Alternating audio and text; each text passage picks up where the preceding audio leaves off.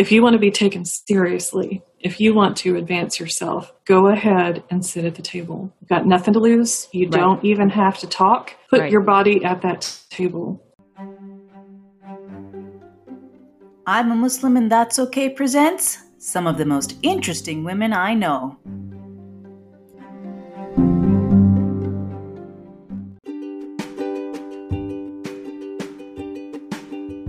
Hi everyone, may peace be on you all, and welcome to episode 5 of my special interview segment of some of the most interesting women I know. And today is my very, very special guest, not just because she's my last guest, but because I've known her for a very long time. Under similar circumstances as my very first guest, Becky. My first guest is Tina Cook, and I've known her ever since her daughter, Caroline, and my son, Ibrahim, have been born because we found the same portal, our high needs support group, and have been together ever since. So how are you, Tina?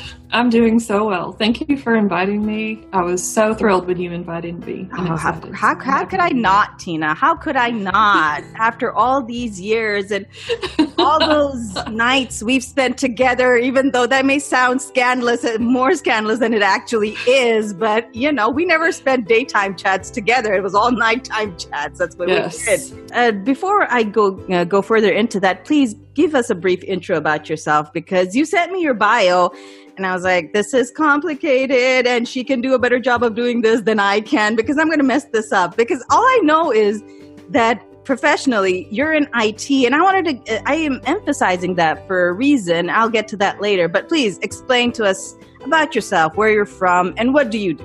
I was born and raised in Kentucky. I'm a proud Kentuckian.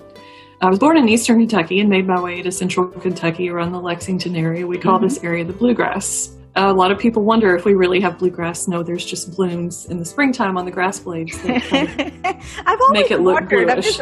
That's what you do. It's the Bluegrass state. Yep. Why? It's just those little blossoms that come out on the bluegrass grass blades in the springtime, and it kind of casts a bluish tinge, and so that's where that comes from. That's where that comes from. Yes, and we do 3 things very well here. We do bourbon. I live in Woodford County, and people who might be bourbon fans will be familiar with Woodford Reserve, which is a very famous high tier, top shelf, I guess, brand of bourbon. It's right down the road. On windy days, I can wake up and walk outside and smell them cooking mash. Interesting. So I live, and with my last assignment as an IT consultant, it was near the Buffalo Trace Distillery. And I would pull up in the morning, and you would be overcome with the smell of mash. And some days I was like, oh, that smells like grits. I'm ready for breakfast. And then some days I'm like, whoa, I'm going to have a buzz before I even get into this. Even get to work. I mean, you can't help not be a little bit drunk on it. Yes. So that's one of the things we do well here in Kentucky. The other one is thoroughbred horse racing. This is the horse capital of the world, and the country around here is full of gorgeous, pristine horse pastures and beautiful flowing hills and landscapes. I mean, that's like a fantasy for me, Tina. I've always loved horses. Yeah, I'm jealous. I really am. Beautiful here. And the other thing we do well is basketball. The UK basketball team is revered here. If you're not a fan, there's something wrong with you. So that's about, where I live. I'm a senior technology consultant, as you mentioned, for a large federal government contractor called CGI Federal. Wow. I've been with them for 8 years, and I'm really happy here. They treat me very well. That's nice. And we there are nice perks, and I'm treated very well, and I work with very talented and diverse teammates. That's great. So I'm assigned to I'm assigned to a large federal government agency right now, and we just help them with technical analysis. We manage some of the applications they use so that they can do business, things like that. But tell the listeners about your family as well, because your family's the reason why we met. I mean, at least one of them. It is. I have 3 daughters. Yes. And they are very fierce, intelligent, compassionate, and kind. Just like their mama. And I thank you. I worked very hard to bring them up that way. When me and Tina met, it was because Caroline was not sleeping and Ibrahim was not sleeping, and we came together online, and that's 10 years ago. That's what I was mentioning to Becky. That was a long, long time ago, but yes, double digits. Double digits. I can't believe it. That's how big our kids have gotten. Man, it was hard at that time, but when you look back at it, we made it, Tina. We made it. Somehow we made it through those years. But we did. It was interesting. I mean, I don't think anybody really understands until they have that one kid. I mean, and you have 3 daughters. So tell me, if you had to rate it on a scale, were your first 2 daughters the same as Caroline? I don't know. I mean, was there a marked difference or were they the same? They were nothing. And, nothing like Caroline. And looking back now, we have a word for those kinds of babies, unicorn babies. I know. Yeah. I had no idea, though, that they were unicorn babies back then. Right. There's quite an age gap, which we can talk about later. So when I found out I was having a baby, I was like, okay, this is a surprise. Neither my husband nor I expected it. I thought, okay, I can raise kids. I'll be okay. Then we found out that it was a girl, and I was like, you know what? I can raise a girl with one hand tied around my back. Right. Because you already had 2. And Caroline was born. Yes. And then she was born and she didn't sleep. And what I found myself doing was, you don't forget the mothering things that you do, like getting your babies to go to sleep. So I was doing the same things that I did with my 2 older girls, who would just, spontaneously fall asleep anywhere. I could put them in a bassinet, roll them around the house with me as I did dishes, laundry, cooked, you name it, and they slept, and I would have to wake them up to eat. That's incredible. But so isn't it? So I'm doing all of these things, and they're not working with Caroline, and I start to lose it, and I start to unravel. And this went on for several months until, out of desperation, I went back to babysitter, I think, which is how we initially all met each other, our little group at least, because our kids are in the October 2010 birth group. Yes. So out of desperation, I went back there, and I just said, I was crying as I was typing this, and I had shut myself up in my daughter's room to let my husband deal with Caroline because I couldn't. And as I was crying, I was just typing, here's what my kid does. Basically, she doesn't sleep. I'm losing my mind, SOS.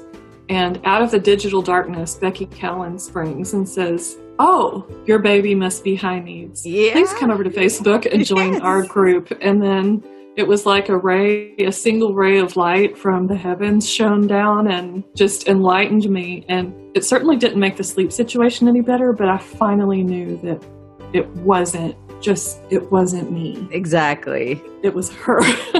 And I was listening to your podcast with Becky, and I wanted to agree with something Becky said, that these kids, we speculated back then that these kids were highly intelligent. Caroline was just accepted into the gifted and talented school here in last year. So it's like, yep, I knew this all along. I knew this from day one. They're smart as the dickens. That's why they have this aversion to sleep. I don't know what the connection is, but it's there. It's just that there has to be some linkage the way their brains can't shut off and makes them extra smart. But it has the tendency to drive everybody else insane. Yes, I swear. I think they would just lay there and try to solve the biggest problems of our world, and we just didn't know it. Their minds were just cranking. Exactly. All the time. But I think I'm not sure if you remember, because I think my memory has issues because I lost sleep for so many years. I really think I sustained some brain damage. Me too.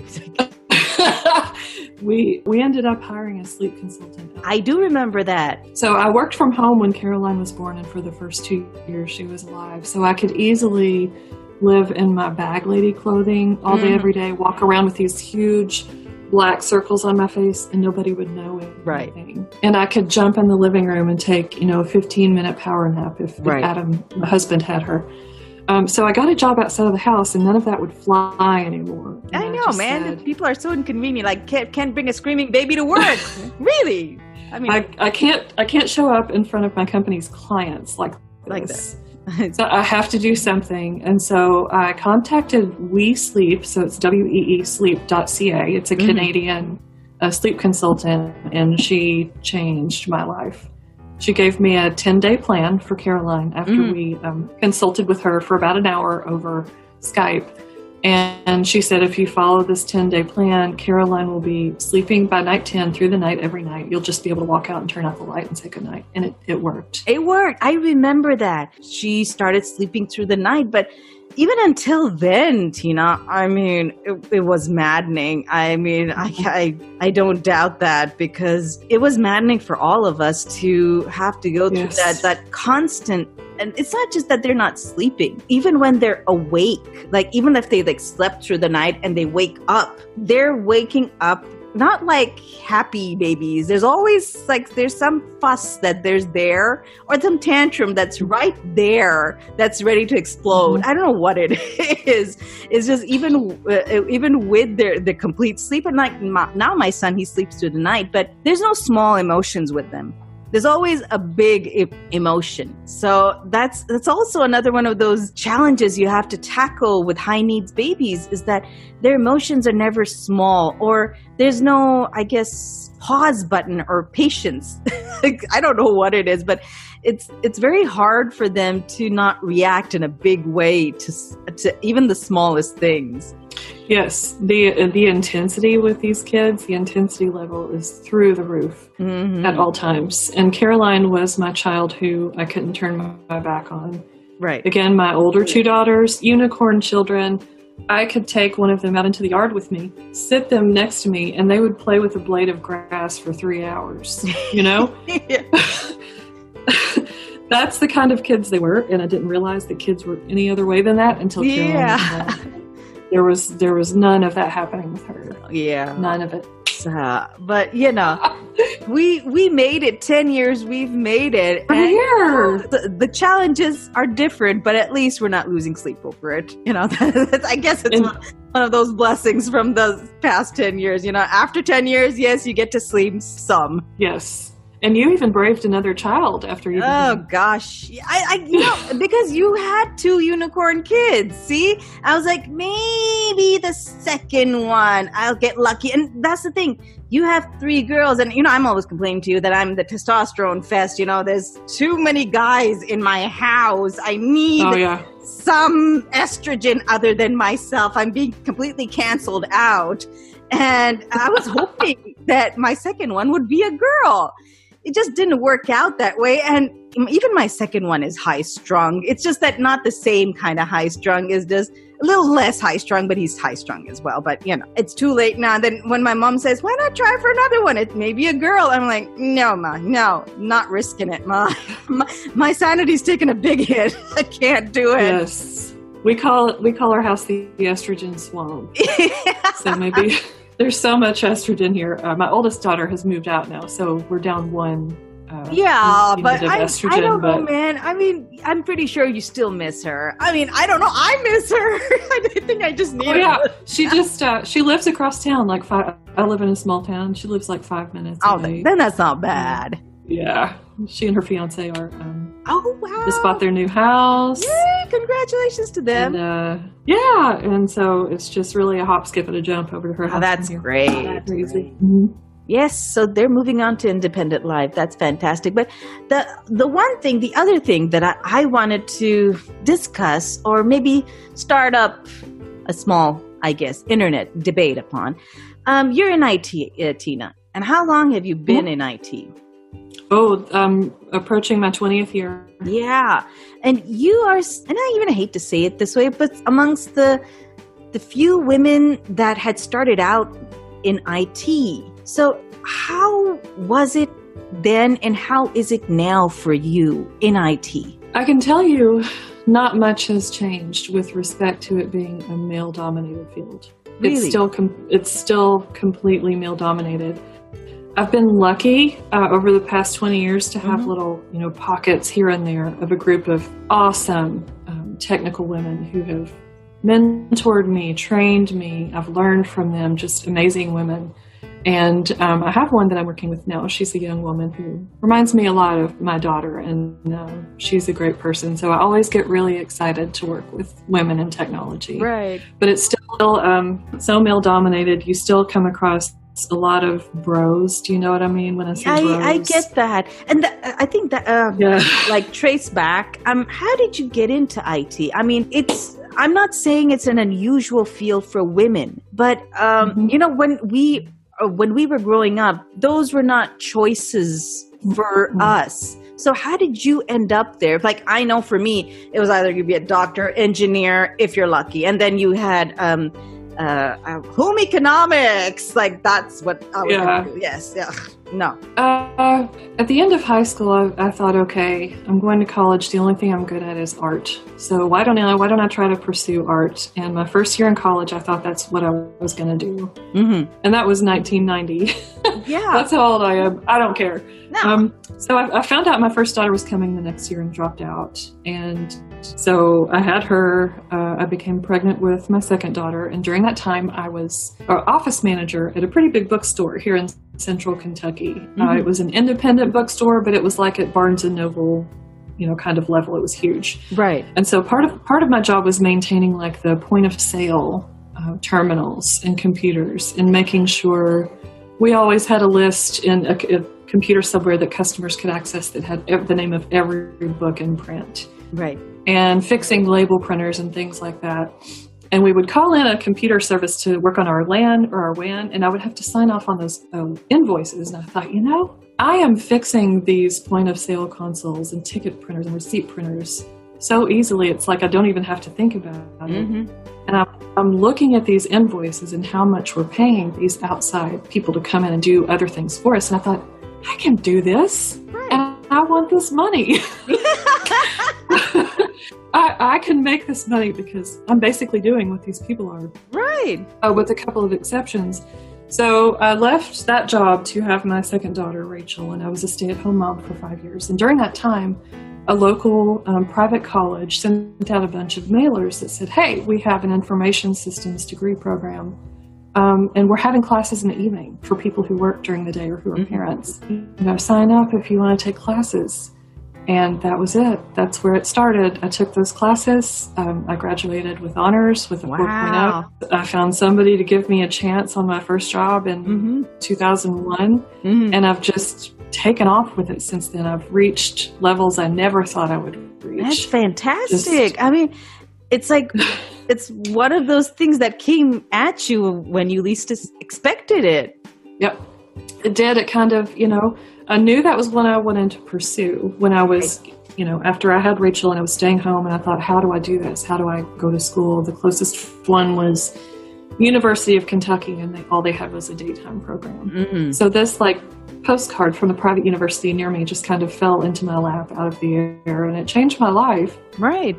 And you got into the field. And as you say, what do you think stops other women from getting into this? Because, I mean, I know there's a lot of, I guess, stereotype that just women are not good at this, but I don't believe it at all. No. And what do you think is the biggest hurdle for a lot of women to get into IT? First, I think the first hurdle is that things that start very young. Mm-hmm. Girls being told that they're not good at math or science. Mm-hmm. I think our society is moving away from that now. Mm-hmm. I can see that by those commercials you see on TV about girls who have STEM role models will grow up and they'll stay in STEM. Like, we have so much more in place to try to get these girls engaged and interested in math and science. So there's that. I think that's definitely going to help.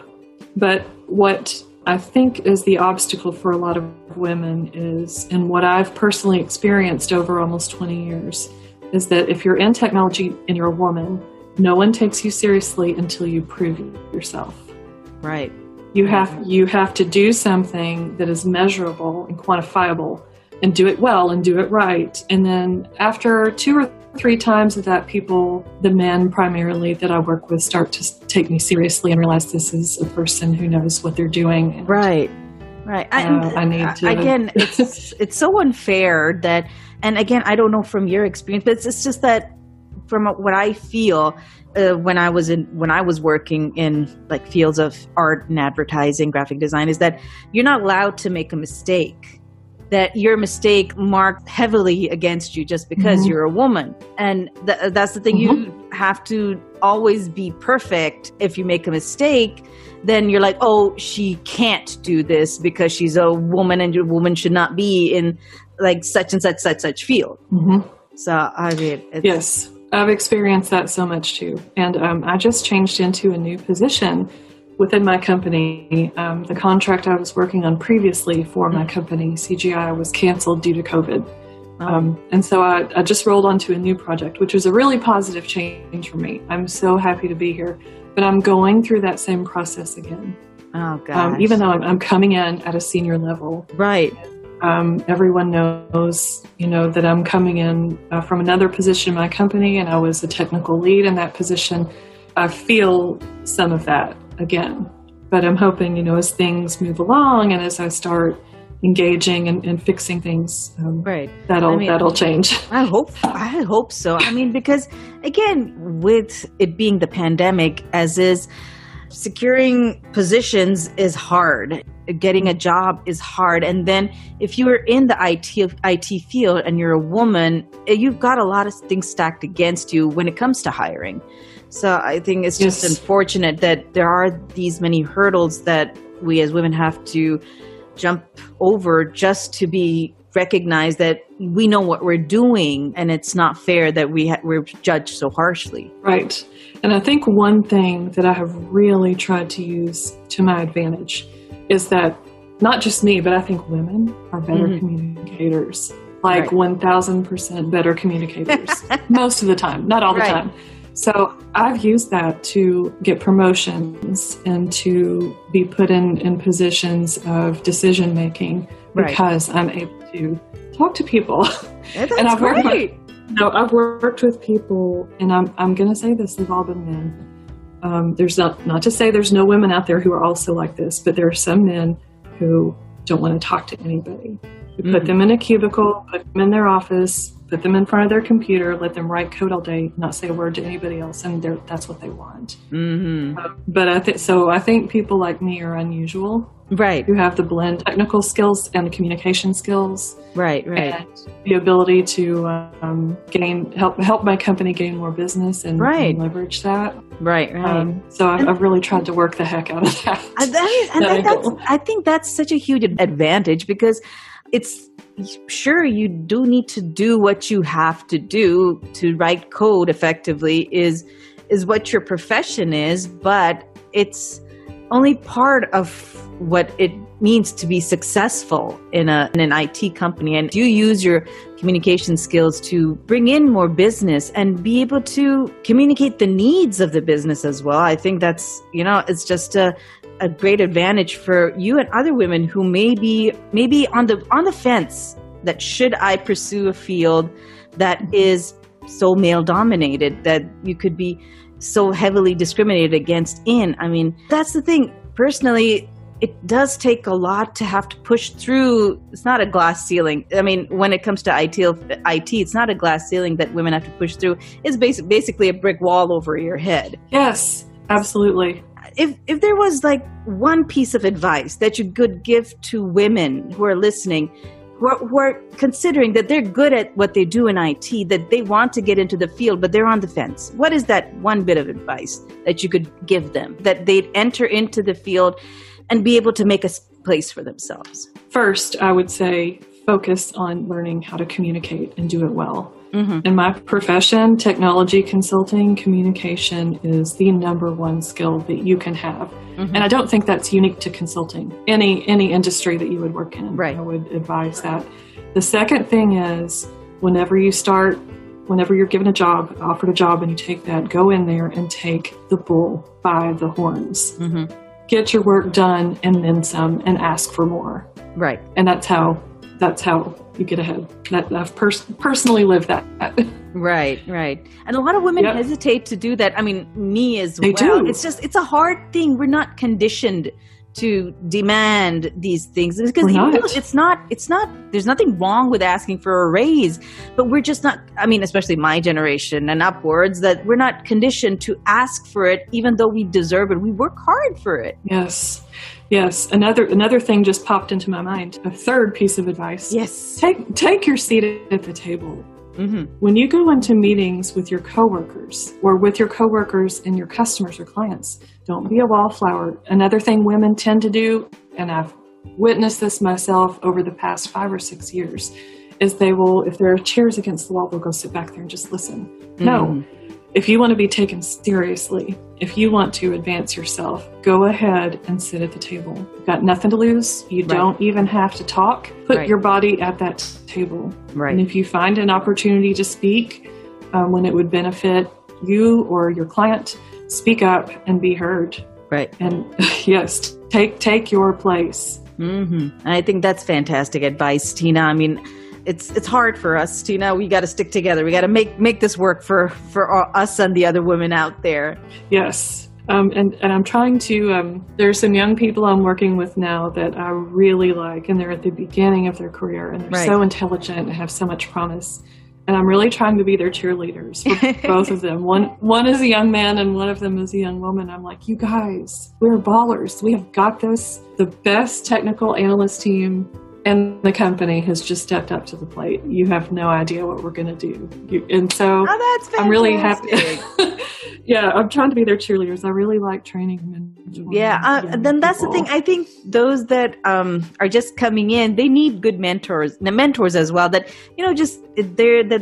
I mean, when I was younger, I wish I had like some really good mentors that just took you not by the hand, but it's okay if you make a mistake. We're just going to try to figure this out together. Yes. And if anybody's listening going into a job interview and you're asked to describe a mistake you made, be prepared to answer that question. And I interview candidates for my company, and I always ask that question. And I want to hear about a legitimate mistake and a mistake that the person made and what they did to remediate that. If you tell me you didn't make a mistake, then you're not human and you're not getting this job. And I'll always try, if they're struggling, I tell them the story about my first mistake that I made when I got my first programming job. I made an update to printers. I deployed it to production, and suddenly the entire warehouse couldn't print. And we had a shipping department trying to print invoices to put in boxes to get our materials out the door onto the FedEx truck. Nobody could print. And luckily, I had a mentor and a trainer, a wonderful woman named Melanie, who's still a good friend to this day.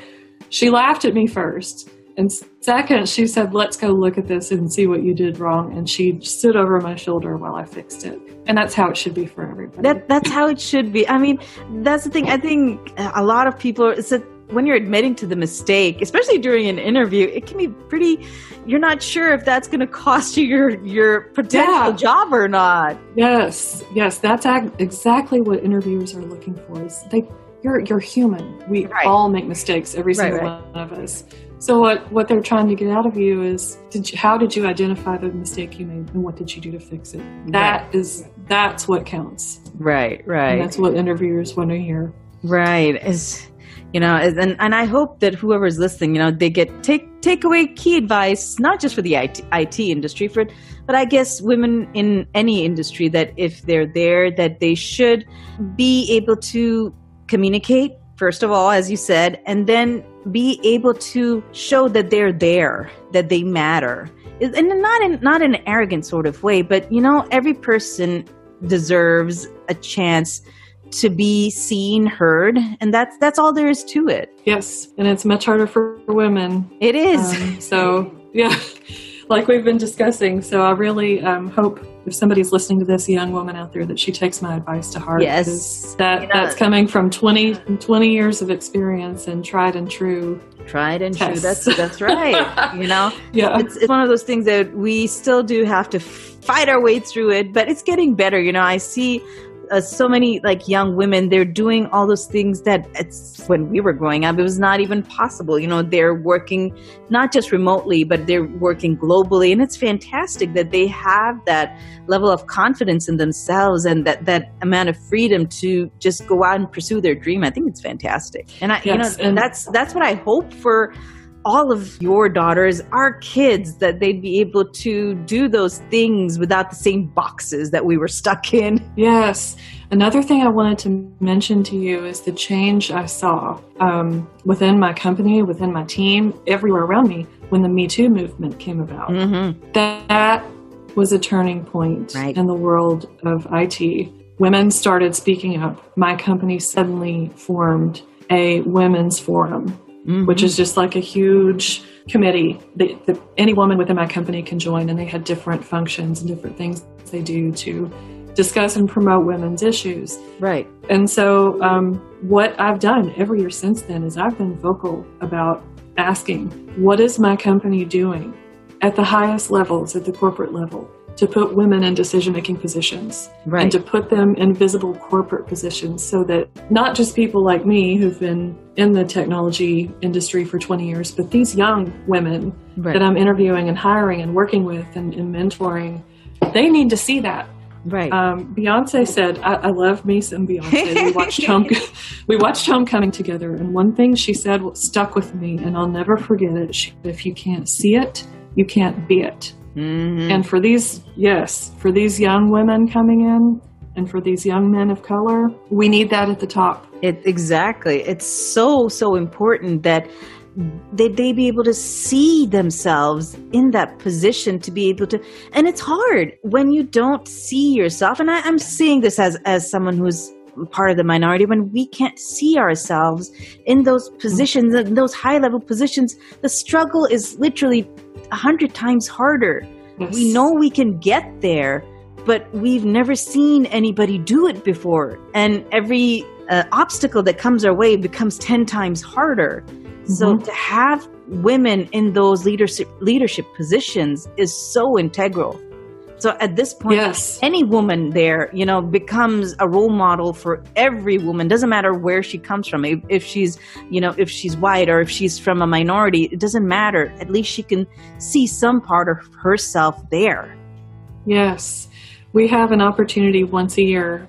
We have like a State of the Union address for the company where the corporate executives get on a cast with us from our corporate headquarters in Canada, and they tell us how things are going and what our initiatives are for the next year. And they send out a questionnaire. Hey, if you want to have anything addressed at this year's meeting, what would that be? Send us your questions. And for the past 4 years at least, I ask, what is the company doing to promote women? Right.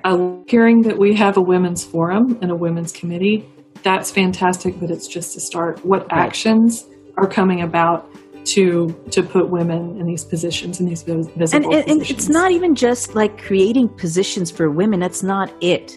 It's all those invisible barriers that, you've talked about that's the same challenge, that you're not taken seriously, even though you know what you're doing. You've been doing it for the past 20 years. There needs to be not just that there is a position there for women and that they'll hire women. It's just that when they're there, how do you even the playing field? That when she's there, that she's taken seriously and what she has to offer, and that she's also allowed to make mistakes, just like anybody. It's not even, it's not like that men in power are not making mistakes. They are. We can see it. It's all over. But I mean this in all seriousness. It's just that we have to be allowed to be there and be human at the same time. Mm-hmm. Absolutely. There's a woman I've worked with for many years who's exceedingly intelligent and accomplished and has proven herself over and over again to be one of the most valuable assets I've ever witnessed within our company. And I've seen other men promoted before her, almost at light speed. And not a second thought, to my knowledge, has been given to advancing her. And it's just depressing. It is. And that's the thing. Those are the things that need to change. And that's what I'm hoping for. And I've said this over and over again, that I do have a lot of hope in those that are younger than us, that are coming forward, that literally that have been spearheading not just the Me Too movement, but also the Black Lives Matter movement. All of these that are there and are so integral for all the changes that have been a long time coming. And I'm hoping that with them coming into these integral positions, that they can change some of these, archaic systems that still exist, the archaic mindsets that still exist. Yes. My company, one thing I really like that they did recently is after George Floyd was murdered and the protests happened all over the country, they scheduled a bunch of meetings that we could sign up to attend, just to have an open forum to talk about these things and what our concerns were on a personal level if we had any concerns within the company. And I really loved the way they held these meetings. And that was something that I attended. I wanted to mention that at one point in my career with my company, I looked at my management that went all the way up to the founder of the company, and every single one of those in that chain was a white man. And I was like, wow. So this really, you're right, it isn't just a women's issue. We've got Black Lives Matter, and it's so important for me also to see people with different skin colors than me to be up in that rank and at the corporate level. Right. And it's just a matter of, if we can't change the hierarchy, it's not like ripping somebody off of their position then replacing with another person. That's not how it is. It's just there are many, many people who are equally qualified, but there are a lot of mindsets that prevent people of color from being able to get where they deserve to be. It's as simple as that. And women, people of color, they all, to different levels, I can't even say to the same levels, but, to different levels, they experience those things. It's not as simple as saying, oh, if you work hard, you will get what you deserve, you'll get a promotion. It's not as simple as that. It's a narrative that we've been fed for a long time, but it's not a true narrative. There is discrepancy between what we hear and what actually happens. You could deserve a certain thing, but you're not going to get it. And there are a lot of underlying factors about it. I mean, that's unfortunately how it is. Again, I see the hope that's there, and I hope that it's better for our kids, that you have 3 young daughters and they're just entering into this entire sphere of adulthood. I can't even say that without, it's like, I can't believe it.